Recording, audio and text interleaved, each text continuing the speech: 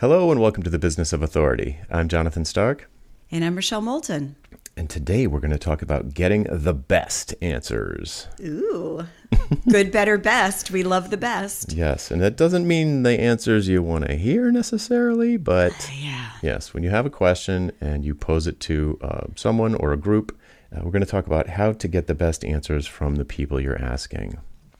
And this comes up in at least three primary areas on a regular basis for me, where I am either doing this myself or on behalf of students or advising students about it. But these three things keep coming up where you are asking a question. One of them is reaching out to people on LinkedIn who are in your target market when you're thinking about creating a new product or service or productized service in between the two, and you just want to get feedback. And it's a very particular kind of question asking that it's so easy for it to accidentally come off as salesy that you have to be very careful with it and you need to ask in a very specific way. But it's incredibly beneficial when you find those, not as rare as you might think, types of people who really like helping other people who they think are genuinely in need, and sharing their expertise over LinkedIn. LinkedIn's the best place for it that I've found. You could do it over email too, but I've gotten really, really good results from this over time with different students and myself. You could kind of do it on Twitter too if your people were on Twitter, but I think LinkedIn is the one that most often comes up. Well, and I think probably what we're going to talk about here also applies if you do it through email via recommendation. Correct. Buddy X introduces you to Buddy Y, and then you have an email conversation. Yep, absolutely. Yeah, and I do it over email sometimes. Sometimes people aren't. Some audiences just don't use LinkedIn, so this would apply to email. But the place where I usually do it is LinkedIn, but it'll apply anywhere. Another common kind of question that you'll send out into the universe is when you're looking to go on a podcast tour and you want to reach out to hosts of shows that you'd like to appear on. You think you've got some information that would help their audience. And how to write that email, how do you ask that question, how do you execute that ask? Oh yes, yeah. You've seen some crazy ones too, I'm sure. Yeah, we're on the receiving end of these, so trust us, we know what we're talking about. But yeah, there's I think a very particular way to do it. And then the last one is when you're in some sort of training or coaching or something like that. Could be one-on-one, it could be a group setting. And you're working on a particular thing and you want to get feedback. So you're doing some kind of a workshopping activity. Maybe it's changing the positioning on your website or writing an opt-in page or a sales page or something like that, a script for a webinar. It could even be like a training course video that you put together, and you need feedback on it because you're just like lost in the weeds. You can't see the forest for the trees, and you just need feedback from someone you trust. So it's either this group that you're in, or it's a coach or a mentor or a hero or something like that, and you just love to get their take on it. And there's a particular way to ask that question that is going to get you the best answers. That's the goal here, is to get the best answers. First of all, to get an answer. Second of all, to get a good answer or the best answer. And and by best we mean something that's useful and is going to improve your situation. Yeah, and it's also you're taking into account the person you're asking the advice from. So if you have a brand question, you're not going to ask a financial guy. Right. As an example. So it's the best answer you can get from the person that you're asking, from their sum total of experience and interest in you and what you're doing. Mm-hmm. Yeah, which leads right into the first piece of how to ask a really good question is like picking the person you're going to ask. So I suppose that almost goes without saying, but I suppose even now that I said that, it's actually not, it doesn't go without saying, because a lot of people will ask for feedback about things from people whose opinion isn't relevant. So, asking your spouse, what they think of your website's design when it's for like sheet metal manufacturers, and your wife's not a sheet metal manufacturer, or asking your peers what your pricing should be. This is a classic. Asking your peers what your pricing should be for a product they would never buy in a million years. So like that, those sorts of things, like you really need to think about who you ask. Don't just throw it out to the people you know. You have to ask yourself, do these people are these people the right people to ask this kind of a question? Mm-hmm. Yeah. Okay, so let me just go down. We can just start at the top. I just sort of listed them in the order I had them written down, and talk about some of the things I think about when I'm doing each one of these things. And you can chime in, if you've got other ones, that'd be great too. Oh, but, you think I'm going to chime in? I hope no so. problem. I need time to drink my coffee here. So. And I got a motor mouth. You got to steamroll me. Okay, so market research. Like I said, usually I do this on LinkedIn. Could be email, could be Twitter, could be Reddit, wherever your people are hanging out. But you've got an idea for something, and you just want to see if there's any spark there before you invest a bunch of time in making it. Whether it's writing a sales page or creating a video course or designing a productized service, any of these things, you want to just test a little bit to see if there's any kind of appetite for it. And the way I do this is pretty funny. Everyone, especially engineering types, are like, that is stupid. But I've tested it and it works. So, call me crazy. But when let's just assume you're connected to some people. Let's not even go through the connecting to people part. That's specific to the platform. But when you are going to do outreach for something like this, it can come across like a veiled sales attempt. So you need to be extremely opposite of that. You need to be extremely, you need to project the opposite. So what I do is I say, hey, would it be okay if I asked you a question? And that's it. So we're connected. I reach out and say, hey, would it be okay if I could ask you a question? And a lot of I've actually had fights in Slack rooms with developers who are like, but you just asked a question. Just send the question if that's what you're going to do. And I'm like, it doesn't work. It does not work. If you just send the question, it doesn't work. You'll get way fewer responses. You could add a little bit more. You could say, hey, I notice you're an expert in space. Would it be okay if I asked you a question? You're an expert at something. You're an expert at I don't know, Tango. Could I ask you a quick question? So wait a minute. I got to address the issue of the developers saying this. So here's here's the difference. If you're in person and you look at somebody and you go, "Can I ask you a question?" It feels super manipulative. But in this email, the way you're describing, it's not. It's asking for permission. Mm-hmm. And that's okay, especially with someone you don't know. Right. And it's perfectly okay. And it's super short. So, yeah. That's why it feels unnatural, because it is manipulative in person. Or it can be very often. Mm-hmm. It can feel manipulative to the asker and the receiver. I don't talk to people in person, so I wouldn't know. So and the other thing that's going on here, that's a great point about this sort of channel that you're in. The other thing is you really need to come across as the opposite of, I don't want to say timid, but the opposite of pushy. You need to come across as massively polite. So that's the way I see it. And like I said, I've tried it both ways over and over and over, and you get better results when you ask if you can ask. Mm-hmm. So, and then once you do that, then it's like, we're thinking of putting something together, or I'm thinking of putting together a product, but I don't want to do it if it doesn't solve a problem that really exists. So, and then you just ask your question. So the question would be something like, what's your biggest challenge with regard to analytics on your website? Or, I don't know, what are the main pieces of software that you use in your company on a daily basis?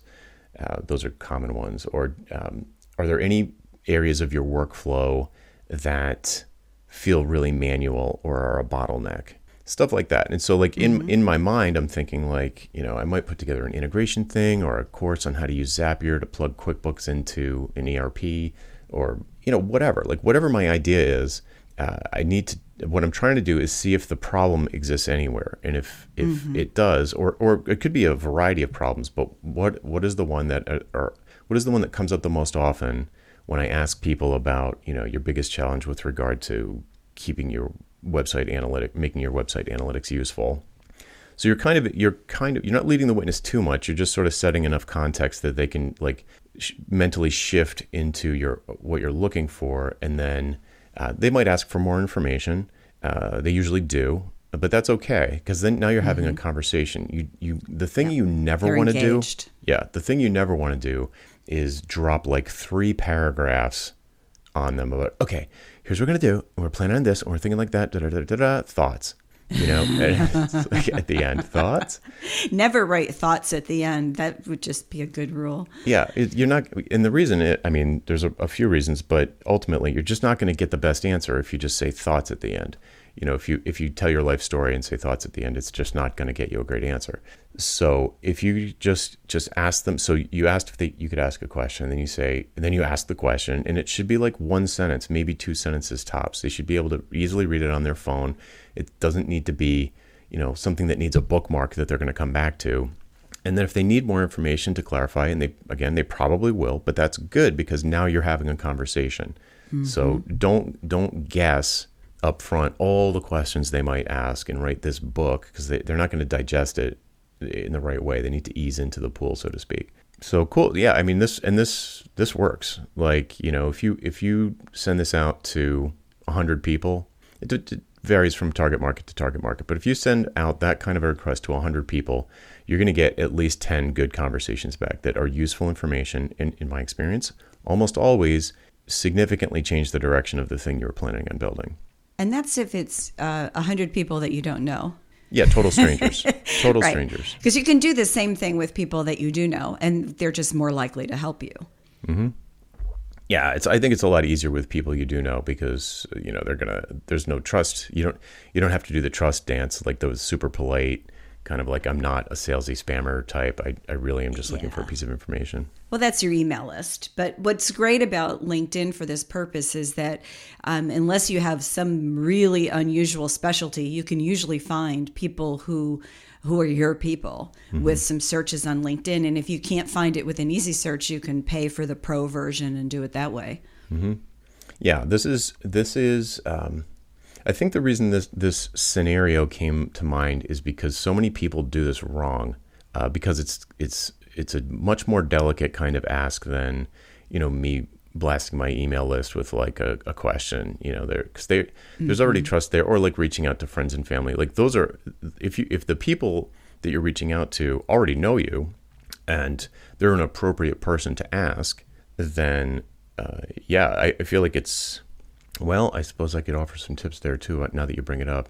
The first thing is ask a question. So if let's say you're doing market research, I get emails regularly from people on my list who reply to like the welcome message or something like that. And I know they think they're asking a question, because there's like, there's just tons of them explaining their situation. I'm in this situation with a client and I've been billing hourly, but I don't like it anymore, and I don't know what to do. And I'll get this huge email, and the first thing I do is scan for a question mark, and there's none. Mm-hmm. Like if there's no question mark, there's no question. They're just imagining that somehow I can know what, you know what I mean? So I'll reply and I'll say like, do you have a specific question? Like, thanks for the backstory. Do you have a specific question? And they might say, should I go back? Should I just give up and go work full time? Should I go back to my old employer? Should I raise my hourly rate? Should I go through an agency? There's a million questions that could spawn out of this backstory. So I don't know which one to answer. They think you do, because that's in their mind. Right. But it's just not. It would be infinite. Yeah, sometimes people will tell you a backstory, and even though you know the backstory now, and you get them to ask a question, they haven't given you the right backstory. Yeah. To answer the question. So yeah, backstory is really tough. I like it when people in my email tell me their backstory as part of getting to know them. Mm-hmm. I really like that. But they're not asking me a question. Yeah. I asked them a question. Right. I said, tell me about what you're doing. So I love to hear that. But if you want an answer to a question, you have to ask the question and ideally give the answerer enough information that they can help you. Right. Yeah, and email, especially being less synchronous, I think it's important to provide some context, maybe more context than I was talking about with the market research on LinkedIn thing. But if you do that, if you do feel like there is backstory necessary, do the person you're asking a favor, ask the question first so they know what to look for in the backstory. Because if you give 3 paragraphs of backstory and then ask, even if it's a good specific question, I have to go back and read the backstory again because I wasn't looking for the clues that lead into the answer. So you could, something like, whatever, nice to, thanks for having me on your list. I'm really glad to, you probably won't even see this, but I've got a question about, whether I should self-publish or whether I should put my book on Amazon. And then here's the backstory. My target market is, people like these chiropractors in France, and I'm thinking about writing a book like this. And, what are the differences between selling, what are the pros and cons of selling it between those two places or whatever. But if you do the question up front, I don't consider it to be blunt. I consider it to be, you can still be polite and everything, but I would put the question up front, and notice that this is different advice than LinkedIn. It's a different situation. I would put the question up front and then have, whatever context you think is necessary, the minimum viable context, I guess I would say, after the question. And then if I need more information, I'll just say that. But that's the way I like to get questions that's the way I like to get questions in email from strangers or, people on my list who I don't know yet. I think most people do. And I think the challenge is that, we were raised to think, well, I have to be polite. I have to, how are you? It's, warm out today. Where are you? Like doing that kind of stuff. But when you're reaching out to someone that you don't know, putting the question first is actually thoughtful and polite. And then going into the backstory, because part of the reason for this is it drives, at least me, crazy if I get like a 3-page email. I don't want to read a 3-page email. If you put the question up front, if the question is intriguing, I'll probably read the 3 pages because I'm curious. Mm-hmm. But if you don't ask me up front, I'm like, really? Yeah. I don't even know you. I don't want to hear your story. Right. It's like ask me a question. Tell me what you're grappling with. Then I know I can help you. And then I want to read the story. Yeah. Hook me. Right. Yeah. Hook me with an interesting question. It's kind of like question. writing a newspaper article. You need that newspaper. Listen to me. Newspaper article. I'm just thinking back to what I learned in Journalism 101 is it's all about the headline. Yeah. And the headline is the subject matter for the email. Give that some attention. And then the second thing is, what's the question and how are you asking it? And then, if you hook us, we're going to read the rest. Mm-hmm. Yeah. And there's a book called, let's see, where did I learn this? I think I learned this from Kai Davis, and he learned it from a book called Nonviolent Communication, which is really good. And I'm sorry, I can't remember the name of the author, but the asking for a no. And this always endears the writer to me. When somebody asks a question and they ask for the no. And I try to do this all the time too when I'm essentially asking for a favor. And I'll start off with, it's totally fine to say no, but I've got a question about, blah, blah, blah, blah, and it's this. And then ask the question and then go through, and then any backstory that's necessary, then put it in there. But if you ask, when I get an email like that and it's like, hey, I know you probably won't even see this, or you probably won't have time to even respond, and that's fine. Or another one I've seen is, if you don't have time to respond to this, just delete it, and, no worries. And when somebody does that is so polite and thoughtful. I am guaranteed to read that email, guaranteed to read it. So. Because I always feel like that's the person that needs the help the most because they're being so polite. They're like, "Oh, I know you're busy, you can't," and you're like, "But I want to help you." Yeah, there's something incredibly endearing about it. It takes it lets you off the hook as the reader, the receiver of the email. It lets you off the hook because email is such a to-do list, and it's like, oh man, I gotta do all, because obviously we both get a lot of email. Everybody does. So if somebody's like, look, I know this is a Hail Mary, but, and if you don't have time, go ahead and delete this and don't feel bad about it. But I've got a question like, should I self-publish or should I go with a traditional publisher? And I'd be like, oh, I love this topic, so let me see where they're at. And I'm probably going to read it. Yeah. Cool. So we actually kind of leapfrogged a little bit into the third category, which is like reaching out to coaches or mentors or heroes, or maybe you're in a workshop with like an instructor or something. And it's funny because I didn't think of this. I didn't think how much the trust level was going to matter here. But now that we're talking through these different scenarios, I see that it's very different from from answerer to answerer. Like if they're complete strangers, then I'm going to be super polite. If they're like, someone that I'm paying to coach me, like my coach, then I'm probably going to get right to it, because we've already got the rapport established and we're already in this, we've got this sort of cadence that we're going in. And like the whole point is for me to ask questions and get feedback on stuff. So, there's some difference between the different situations. Yeah. So, okay. Yeah. Well, where do you want to go with this? So I think the next one that comes up a lot that we haven't really touched on yet is the outreach to podcast hosts. Yes. We started to talk about it a little, but the thing here is here's the wrong way to do it. Well, even backing up a little bit more, let's say you've got a big idea, or you've got a new book, or you've got a new course. You want to start to, or your mailing list has kind of maxed out and has stopped growing, and you feel like you've kind of saturated the audience that you have access to, and you want to get access to somebody else's audience so that your message will spread. So a great thing to do is to go on a podcast tour where you reach out to hosts of shows who have guests. Ding, ding, ding, ding, ding. Yeah. Who actually have guests and have an audience that would stand to benefit from hearing you come on as a guest. And okay, great. Now you've got that list, you've got their contact information, and you start emailing them, not all at once, because it can get pretty confusing, but I would just email a few of them.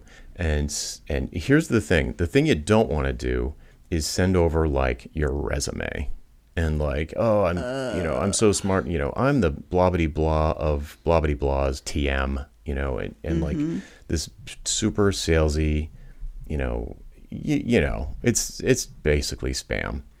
And it's also very rare that any really great guest would do that. The really great guests you're probably reaching out to. So I don't know, it just sends all the wrong signals. And here's the big problem with it, is that it only talks about the guest, so the person who's sending the email, and it almost never talks about what's in it for my audience. The audience, yeah. That's all I care about. Well, that's the main thing I care about. I don't want to have someone come on and shill their sass to my audience for 45 minutes.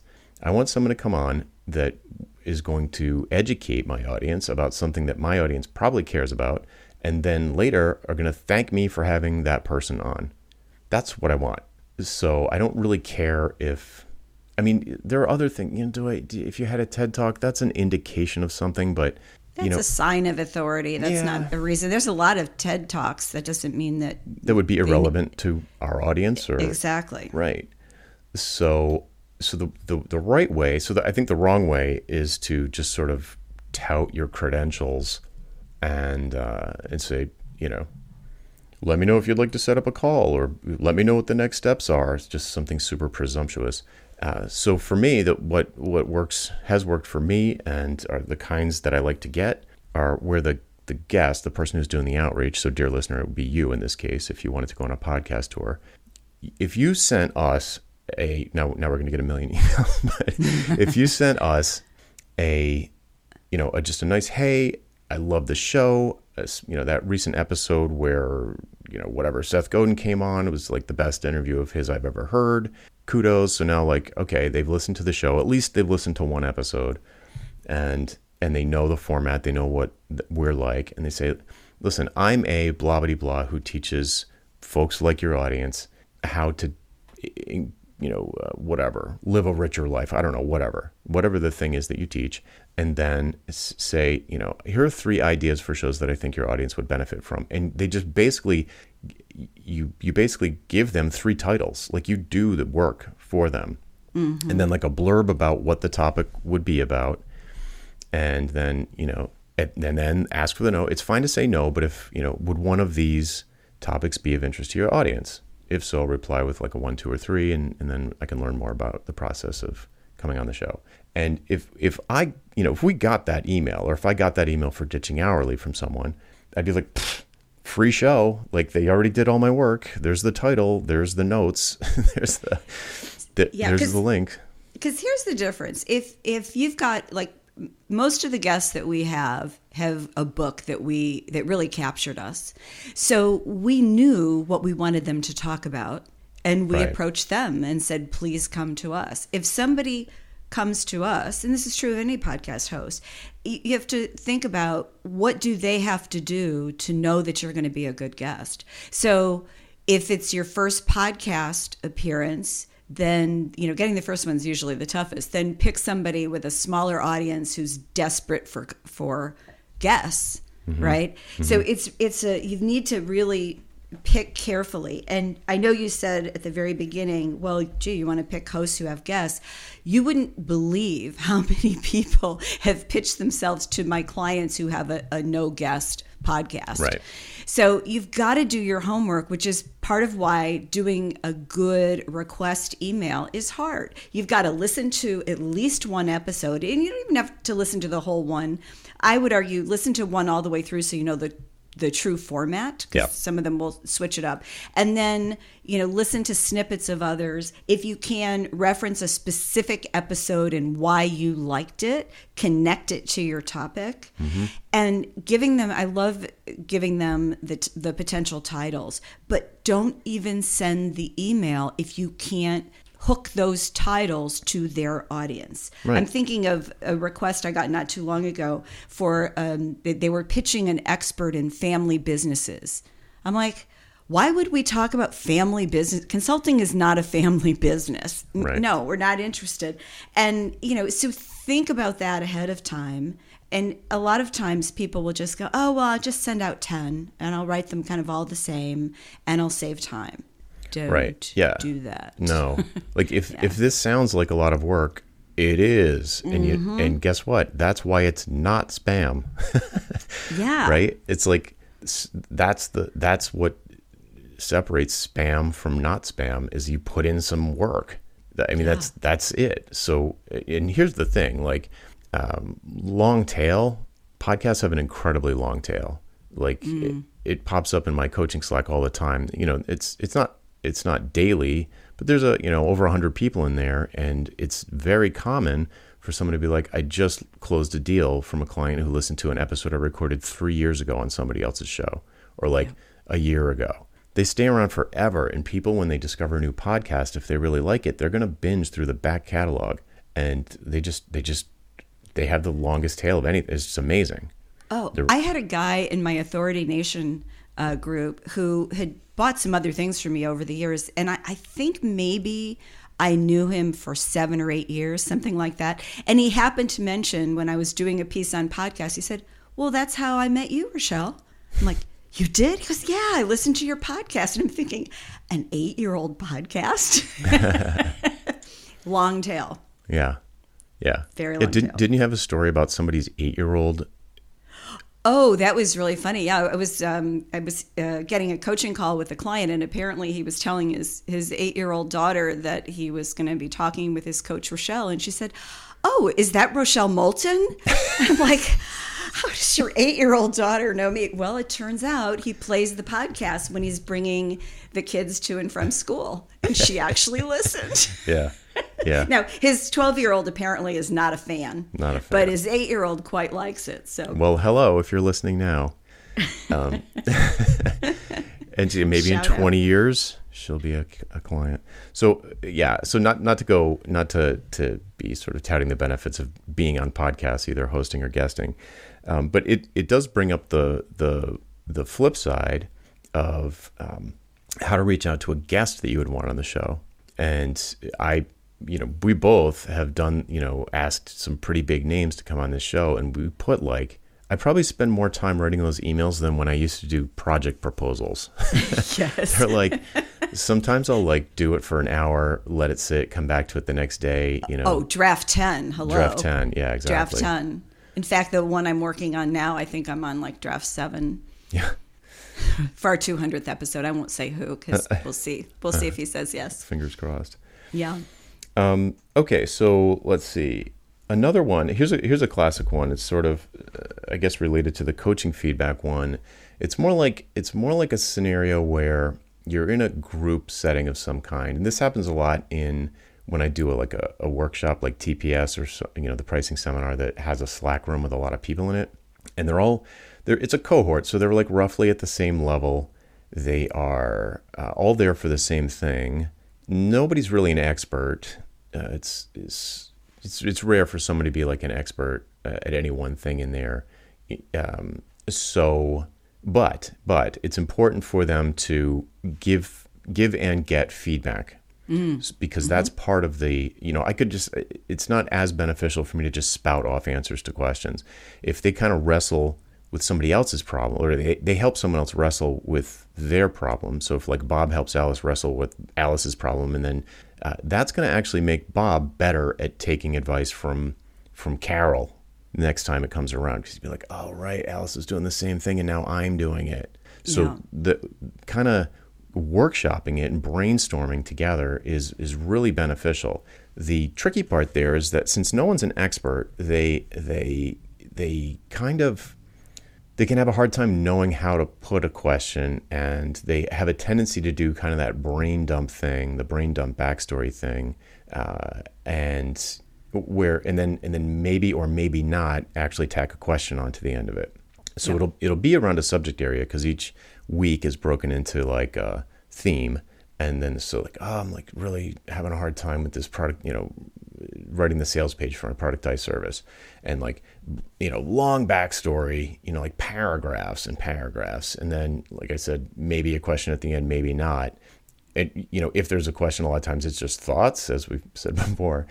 So in that case, and I actually have a pre-lesson on this before the course starts about getting graceful feedback, giving and getting graceful feedback.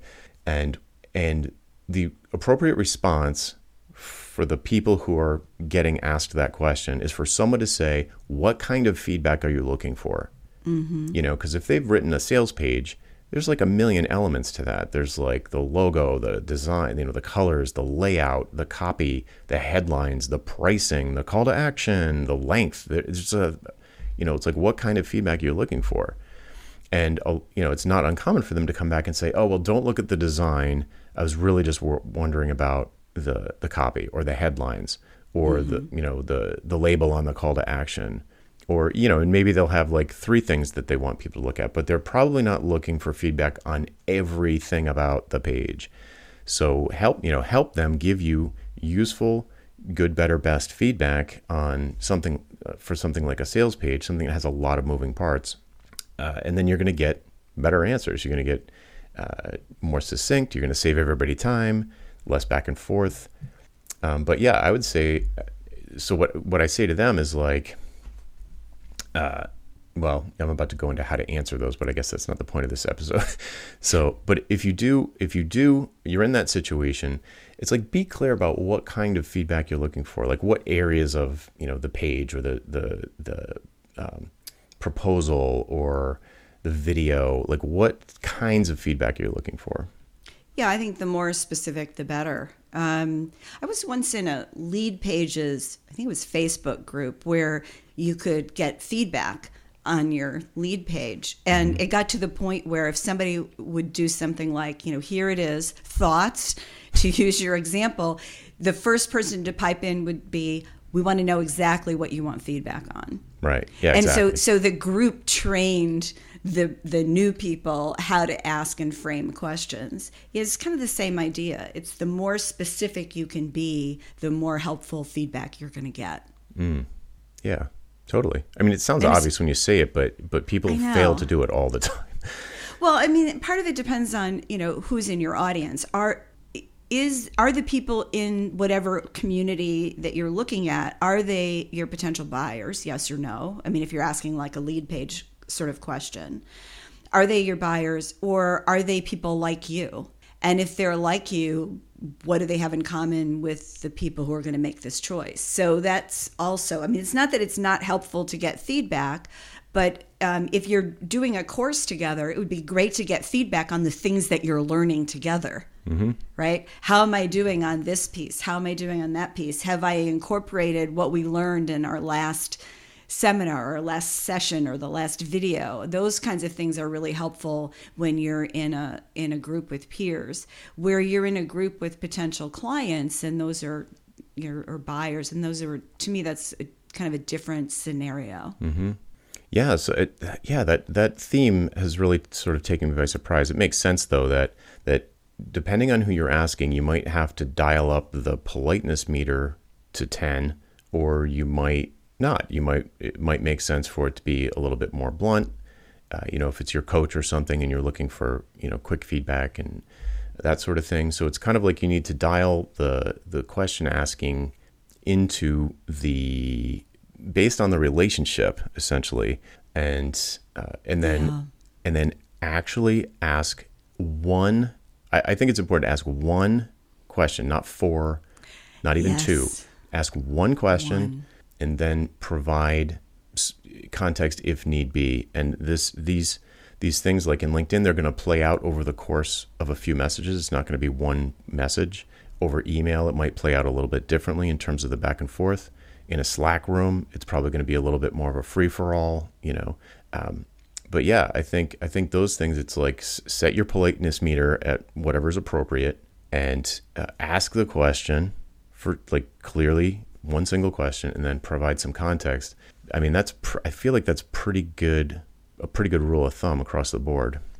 Yeah. Yeah, because you're thinking about your audience, and that's how you're always going to get the best response. Like in the podcast example, what is it that they're thinking about? In communications, we call it with them. What's in it for me? Meaning the other party. Mm-hmm. So you're thinking about them, and you make it obvious that you've done enough homework that you can at least on the surface appreciate who they are and where they're coming from. Excellent. All right, That's probably a good place to leave it for this week. A shorter episode. Yeah, you're welcome. We've tamed the motor mouth for once. Cool. All right, folks, that's it for this week. I'm Jonathan Stark. And I'm Rochelle Moulton. And we hope you join us again next time for the Business of Authority. Bye. Bye-bye.